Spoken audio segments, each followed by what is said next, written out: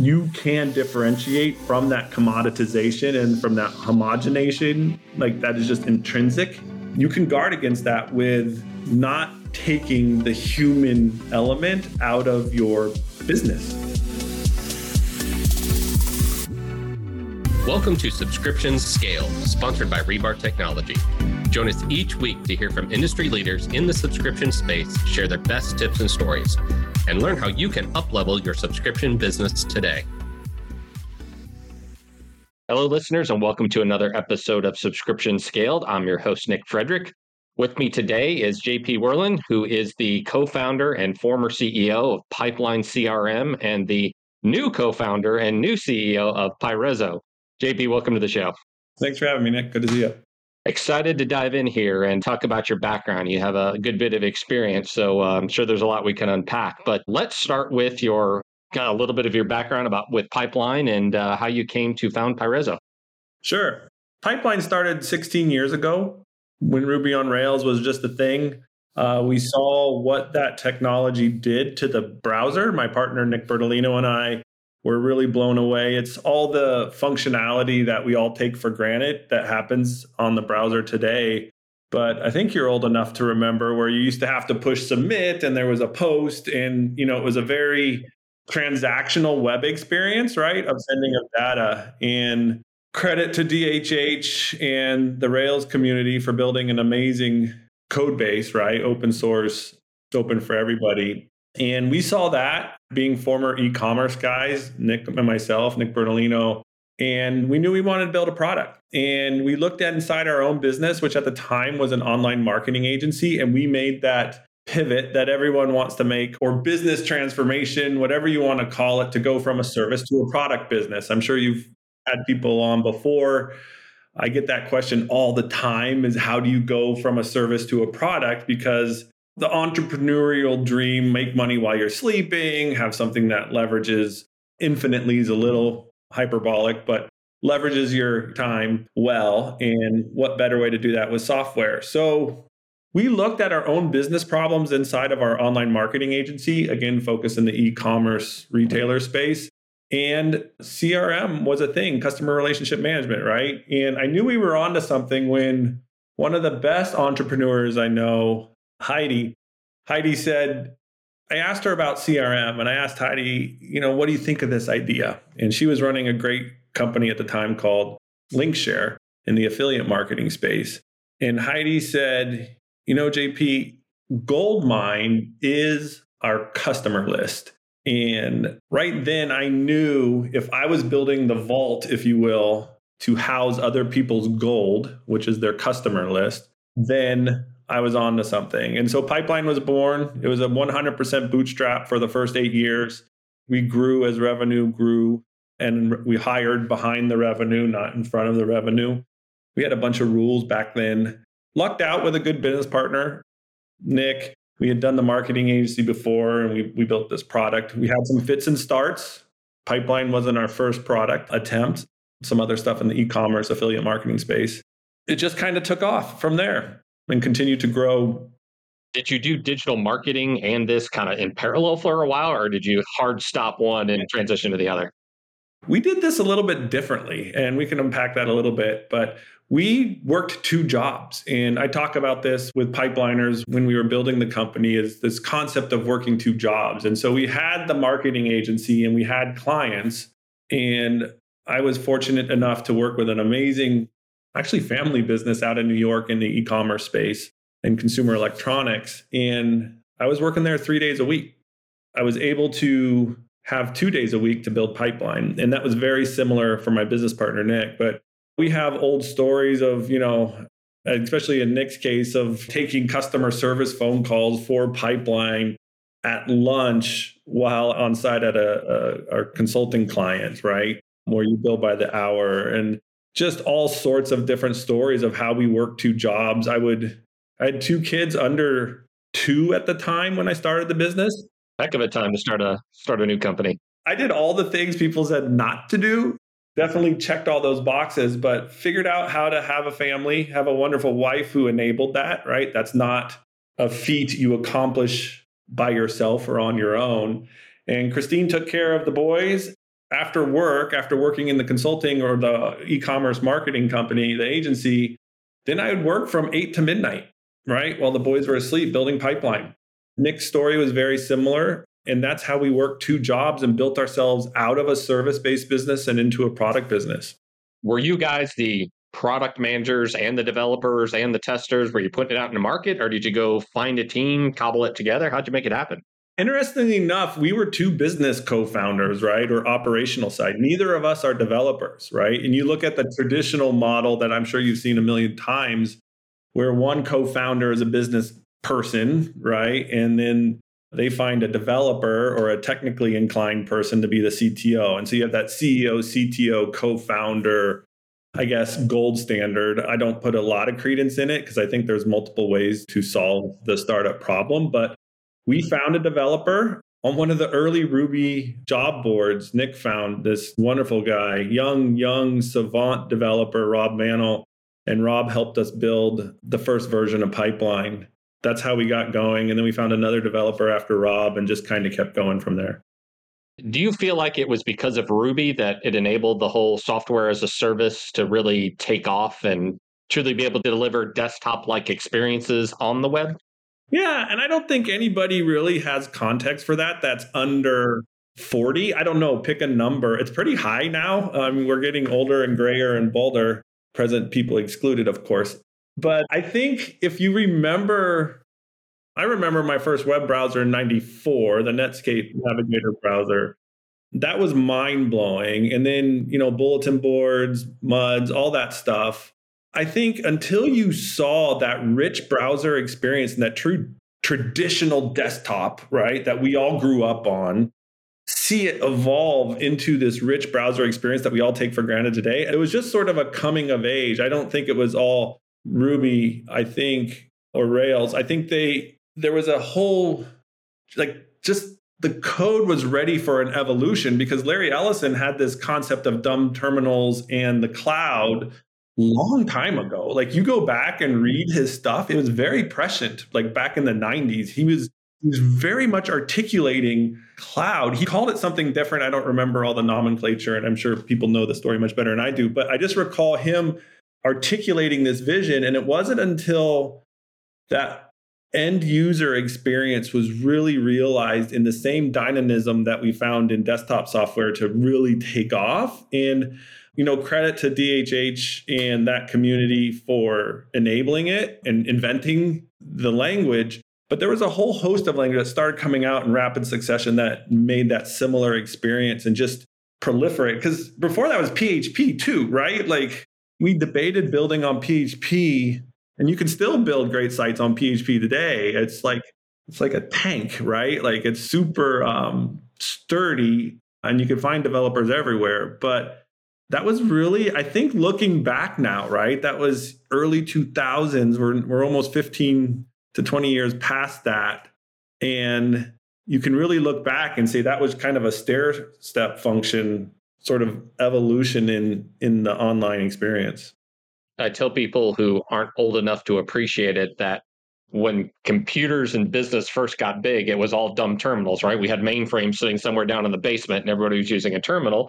And then PCs came out and they got powerful. So everything went client side. And now I kind of describe where we're at now as more of a distributed computing world where there's a lot of different servers and front end, back end, and APIs, of course, that are bringing data together. But it's just been fascinating to watch that evolution. And it's happened very quickly. Rate of change is only accelerating, right?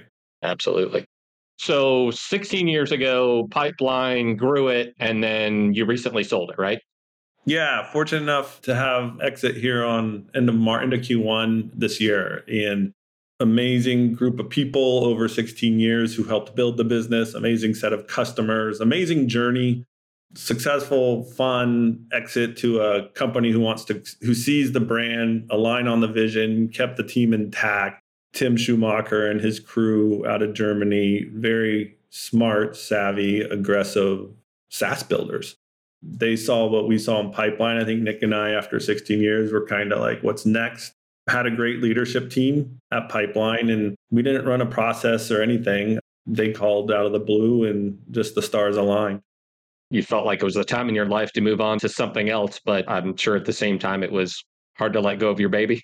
People say that. I always would tell, especially new pipeliners, I'd be like, hey, like try to check our ego at the door, right? As consciously as we can. And I would tell everyone two things. One, I appreciate your fresh eyes in the business. Like now's the time you're going to have the highest potential to see all the shortcomings of the business.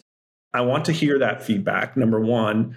Number two, don't be afraid to call my baby ugly. And I don't really think of the company and the founder's relationship with a company is sort of interesting. I think I'll get more distance and be able to sort of dissect that a little bit further. But I've always tried to maintain at least an arm's length distance of objectivity with the business such that I didn't get overly enamored or sort of bamboozled by my own creation or our own creation.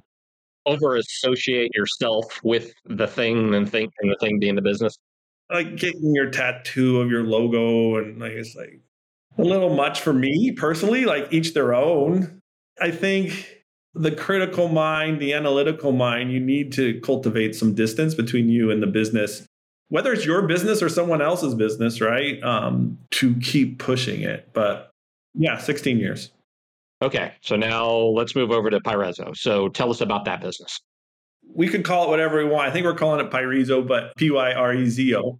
Another software business, this time in a completely different space. This is in the fire risk assessment space. And what we're looking to do is tackle a problem, a growing problem worldwide, driven by climate change around wildfire fuel risk assessment. So wildfire fuels are a reality. Not a lot of proactiveness in the space at the homeowner level. And a lot of homeowners are waking up with uninsurable or massively expensive fire insurance, especially if you're in a particular part of the world, which is the wildland urban interface, colloquially known as the WUI. And if you have property in that space, this is a massive problem. How do you get insurance? How do you protect your home? How do you harden your home? What should I do? And it seems and I love this problem because it seems gigantic. It is. It seems intractable. It's not. Three main objectives: save lives, protect property, and improve the environment. And so those really scratch 3 itches for me. It's a recurring revenue, subscription-based business as well, we see with multiple customer lines. But this thing is brand spanking new. Who do you see as your target customer here? Because it seems like you could be talking about, of course, homeowners, business owners, governments. There's a lot of entities. Universities, resorts, railroads, power companies, anyone who needs to understand risk around a fixed asset that you can't move during a wildfire event. That is a customer. That is a big addressable market. Yes. And we're really looking to narrow our focus, initially working with insurance companies who either aren't insuring anymore in these areas, or some forward-thinking insurance companies who we've spoken to say, give us your data because I want to have an asymmetrical competitive advantage in assessing risk. Because really risk is being peanut butter spread across Western communities right now. And just because you're in a certain geography or a certain zip code, you're being told your home is uninsurable, or you're being told via your bill, right? And this happened to my father-in-law who lives up near Placerville, which had a huge fire this year or recently. I think it was technically last year. But his bill reached a point where he couldn't afford the homeowner's insurance anymore because he lived in the wildland urban interface. And so this really strikes close to home for me as a mission-driven project. I've also had 2 family members lose homes in wildfires in Colorado and in California. So this is one we want to tackle. So the insurance companies are looking at it, of course, to help assess risk at a more granular level than maybe they're able to right now. And maybe there are homes and individuals that they can insure that they're not today. Is that really the target there? Potentially, yes. And as well as get better fidelity than peanut butter. We believe remote sensing only gets you so far, right? Satellites or other technology. And that ground truthing at the parcel level is sort of where the hard crux of the problem lies. And I think we have some proven ideas on how to work in that space successfully. So you got the insurance companies on one side talking about if an event happens, or I should say the likelihood of an event, but I'm sure you've got governments that are looking at, well, how do we prevent this from happening in the first place or be better prepared to handle it if it does? And I assume that's the type of data you're able to provide them. Yeah, 100%. And we have great partners in this space where we can stitch together different types of data as well. And so I keep digging into this space, and the more people I talk to, and this is just kind of those unique situations where the more people you talk to, the more ideas around the business you have. And so this is something that we are building to and subject to evolve, right? Like it's super nascent. It's a compelling space. There's a lot of interest in this space because the stakes are so high. How are you then, and I know it's early stage here, but you talk about this being a recurring business. How are you going to be engaging with them? Is that through continuously providing them data? Is there consulting and services that go along with it? I mean, where do you see this? How do you monetize this business? Data, number one. If you think of the risk profile of a landscape, it is one of the most dynamic pieces out there. Trees grow, bushes grow, right? At its core, it's vegetation management, which is really boring, right? Like who wants to, talk about wood chipping and brush clearing? But there are very discrete, clear things you can do on a given property to mitigate risk. Not eliminate, that's a fool's errand, but mitigate or lower is the mission here.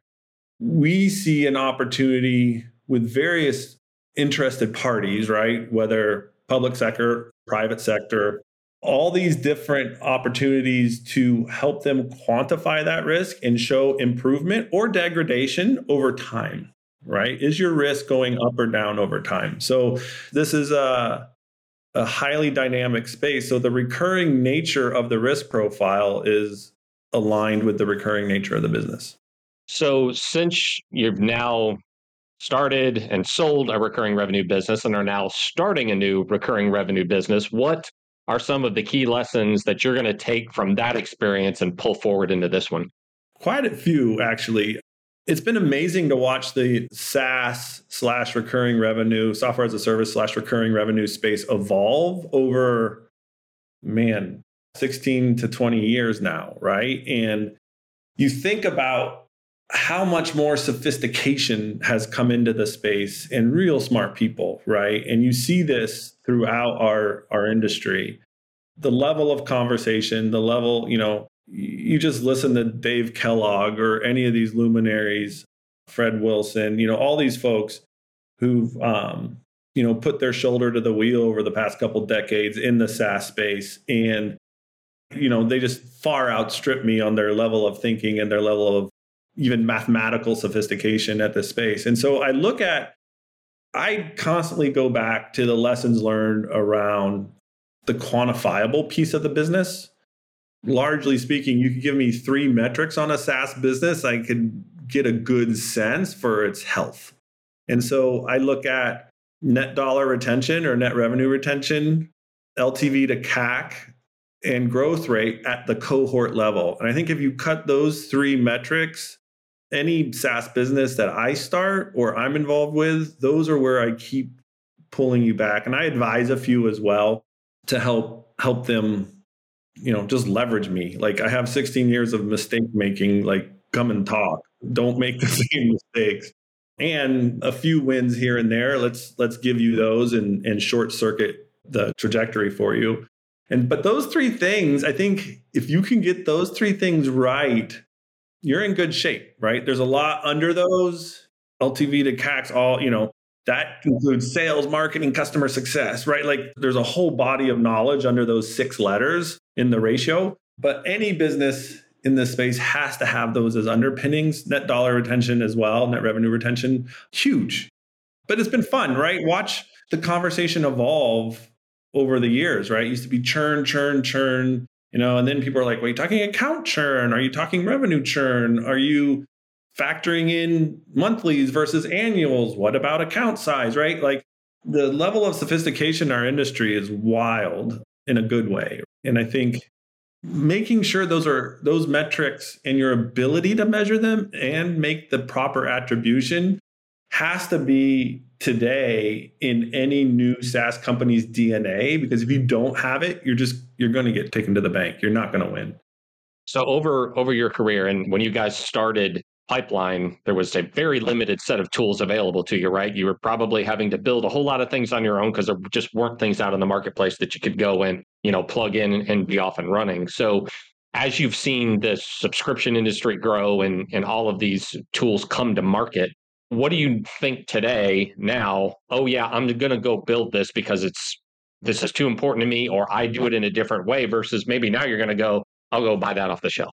You can pretty much buy the whole stack off the shelf. This was pre-AWS, okay? Pre-Azure.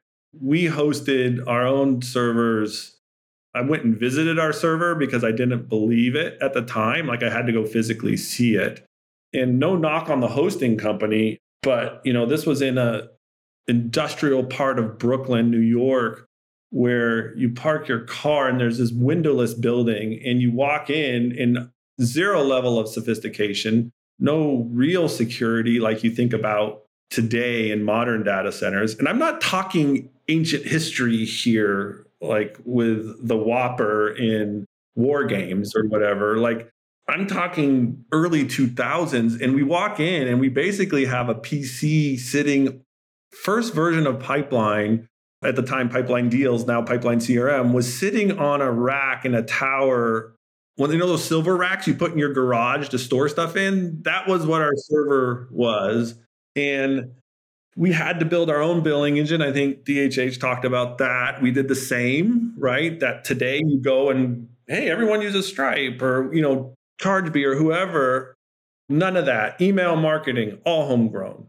Think of like revenue recognition, right? Like we were a pure cash-based business, right? What's accrual in SaaS? How does deferred revenue work? Like, all those mechanics just weren't there technically. And so it was a lot of just brute force. Like, something we take for granted today is daily revenue recognition for monthly customers, right? Or annual customers. How do you recognize recurring revenue versus service revenue? All those things. Avalara for taxes, like Wayfair wasn't a thing, right? Like that ruling that determines economic nexus, right? Like, so much is off the shelf today. I don't know. I think every SaaS founder you talk to probably has their favorites and their proclivities on the stack. I do too, right? Like, I know I'm familiar with these 8 tools, but looking at, I think at Pipeline at our worst, I think we had 42 different SaaS subscriptions. Like, if you take AWS on down through the stack, like QuickBooks, we ran the whole business on QuickBooks Online for years. But you look at our ticketing software, you look at our chat software, the accounting stuff. Our company alone, this little sub $10 million top line SMB CRM business, we had 42 different subscription softwares in our stack. And it's just good night. So I don't know anything I'd go build right now. Like, I love the way the industry's niched out, where you could go buy very super specific mission focused software for really any problem in your business, right? There was no customer analytics back then. Churn zero. Like, you look through all these different tools and none of that existed. Do you think there's a danger, though, in at least certain products walling you into a garden too much? Because there's a lot of competition out there, right? And if we all start up the same business, use the same tools, how different are we really? So where do you draw that line, or do you draw a line? Well, that's one thing I think about with technology. Is one thing I saw definitely in the CRM space is, this might be a little confrontational, I don't know, but that all things tend towards a commodity. How many ways can you architect a customer profile page?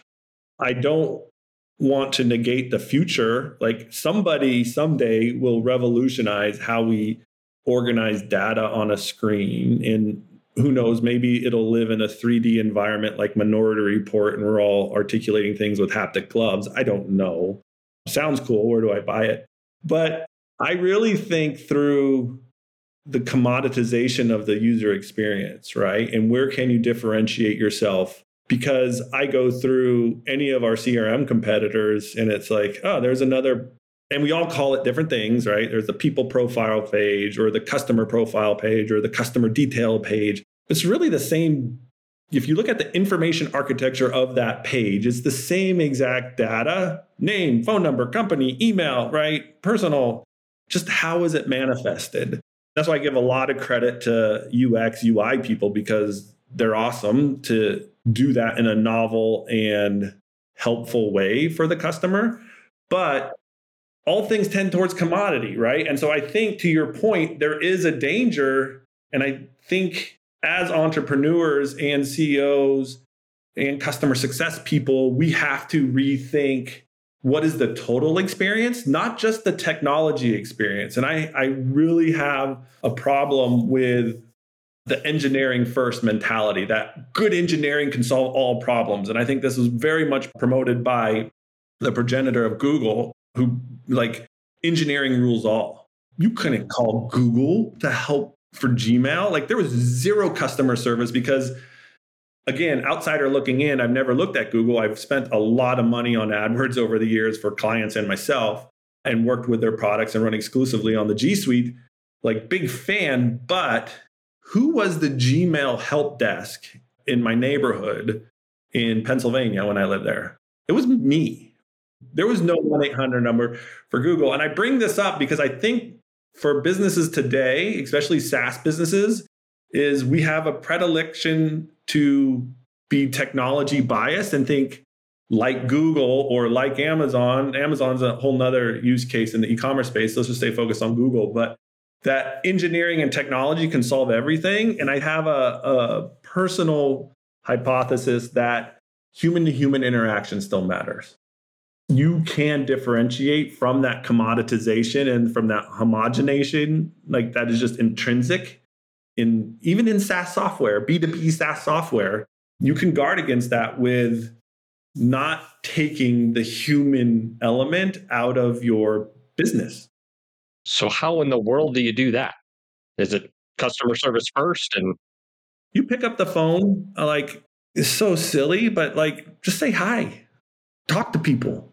Let me ask you a question. What happens to your blood pressure when you call your credit card company, you get a voice-aided response system? It starts before you dial the numbers. Right? There's anxiety before, right? Right? What's that new thing on social media? Trigger alert, right? Trigger warning. Trigger warnings, knowing I have to call. I watched my sister last week spend 2 hours with a not to be named airlines. You know, we've all been on those calls, right? Just face melting, mind numbing, alcohol inducing phone calls. How can your company be different? How about you make it a pleasure to call you? What is wrong with wanting to talk to your customer? Pipeline benefited a lot from people in front of us, and that's why I feel a need to give back to other entrepreneurs. One is Mike McDermott at FreshBooks. Now for Fresh, it used to be called FreshBooks up in Canada. Early days, he met with Nick and I in New York for breakfast, and we're like really excited. It was V1 of Pipeline Deals. And he looks at our page and he's kind of drinking his coffee. He's like, don't you want to talk to your customers? We're just like, well, yeah. We want to talk to our customers. He goes, why don't you put your phone number on your homepage?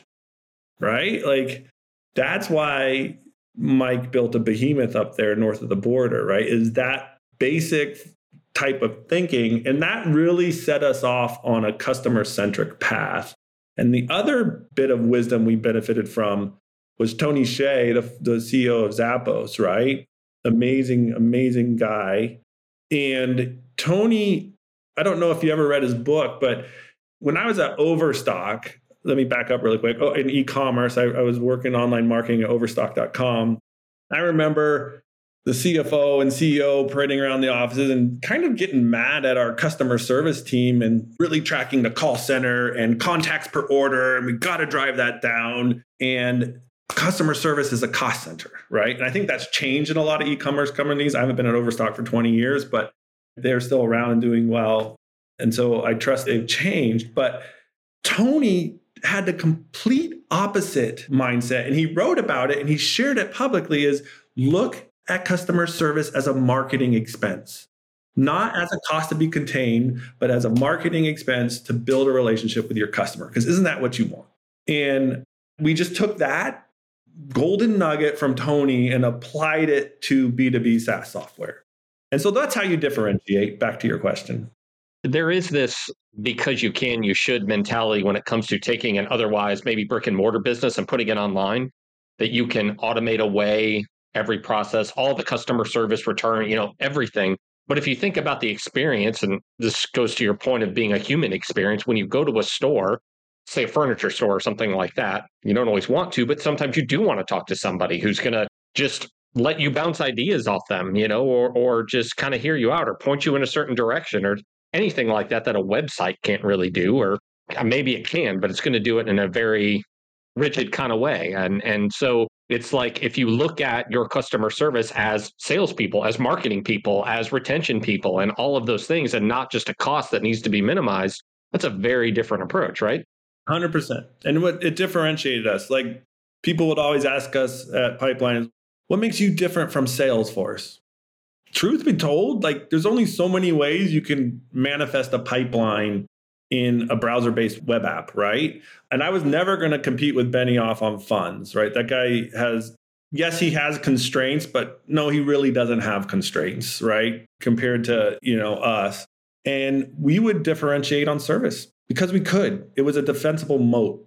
And Microsoft with Dynamics, I could have deeper relationships with our customers than they could have with theirs. And I'm not talking Benioff talking to what the CEO of Ford, right? Like, I'm sure like they're on boards together. And that's why some companies use Salesforce or used Salesforce, is because they had executive level relationships. And that's all well and good, right? But it's a big world. There's a lot of companies out there. And I would have loved to have Ford as a client at Pipeline, don't get me wrong, but we did not need the Ford relationship for our business to be successful. So I was able to work just defining your market, right? Like having good relationships with 20, 30, 40 seat accounts, 10 seat accounts, 5 seat accounts, and knowing that VP of sales could call you or text you. Did it create an overhead in the business? For sure. Did it create good LTV? 100%. At a higher level, I just think it's the right thing to do, right? I really subscribe to conscious capitalism. And so I think making sure we don't lose our humanity in the course of doing business is really, really important. It's easy to do in a digital world, though, right? Like I said, there's this proclivity to try to automate everything away and try to make everything self-service. But that human element is very differentiating. Right. And like, why does everything have to turn into IFTT? Right? If this, then that. Like, the world does not have to be transactional. It can be relational. Tough to do that. That's what makes it fun. In terms of Parizo, what are the next steps for you guys? I mean, you're still early on in this journey. Super early. We're building technology. We're building relationships, right? Recurring theme with me. I like building. And so we'll be looking to go out here, raise some seed capital, but we're really just building bridges with the good work a lot of fire agencies and wildfire prevention authorities are doing in the Western United States right now. If folks need help assessing risk, we know how to do that on the ground around in-place assets, right? Ski resorts, railroad bridges, power lines, homes, universities. I was just touring Cal Poly Pomona with my son down in the Inland Empire in LA. And I was walking around going, and I've been in this for less than a year. I'm a fire tourist, admittedly, and I'm learning, and I just want to be a sponge and learn from the decades and decades of wildfire prevention experience in the space. But even just walking around, they've done a good job there at Cal Poly Pomona, but you're just going, oh my gosh, this is a huge, huge problem. And what if my kid was going to school here and there was a wildfire event? Like, you start looking through the possibilities. And so really learn and build is our two key objectives this year. Just from the headlines that, of course, been in the news the last number of years, everything going on out west, all of those wildfires that have happened, I mean, there's no doubt there's a need. And saving lives and preventing them in the first place, or at least minimizing it, because you can't completely stop it, to your point. But those are some very worthwhile objectives right there. Yeah, I think it's definitely one that subscribes to my personal ethos, which is leave this place better than you found it. That takes a lot of different tracks in my life, but I knew after Pipeline that this is something that I would need in my next chapter. And I'm very thankful to Pipeline for everything it's provided over the last 16 years, but equally excited for the next chapter. Well, best of luck with that. If any of our listeners had questions or wanted to learn more about Pyrezo, how can they best get in contact with you? Sure. Best way is JP at Pyrezo, Pyrezo.com. Awesome. Well, thanks so much for all of the insight and sharing your story today. It was very interesting to listen to. And I know you're on this new venture now, so best of luck. Thanks, Nick. I love what you do here and appreciate being on part of it. Thanks for being here. We hope you enjoyed this episode of Subscription Scaled, sponsored by Rebar Technology. If something we said today resonated with you, please subscribe, rate, and download our podcast and share this episode with your network.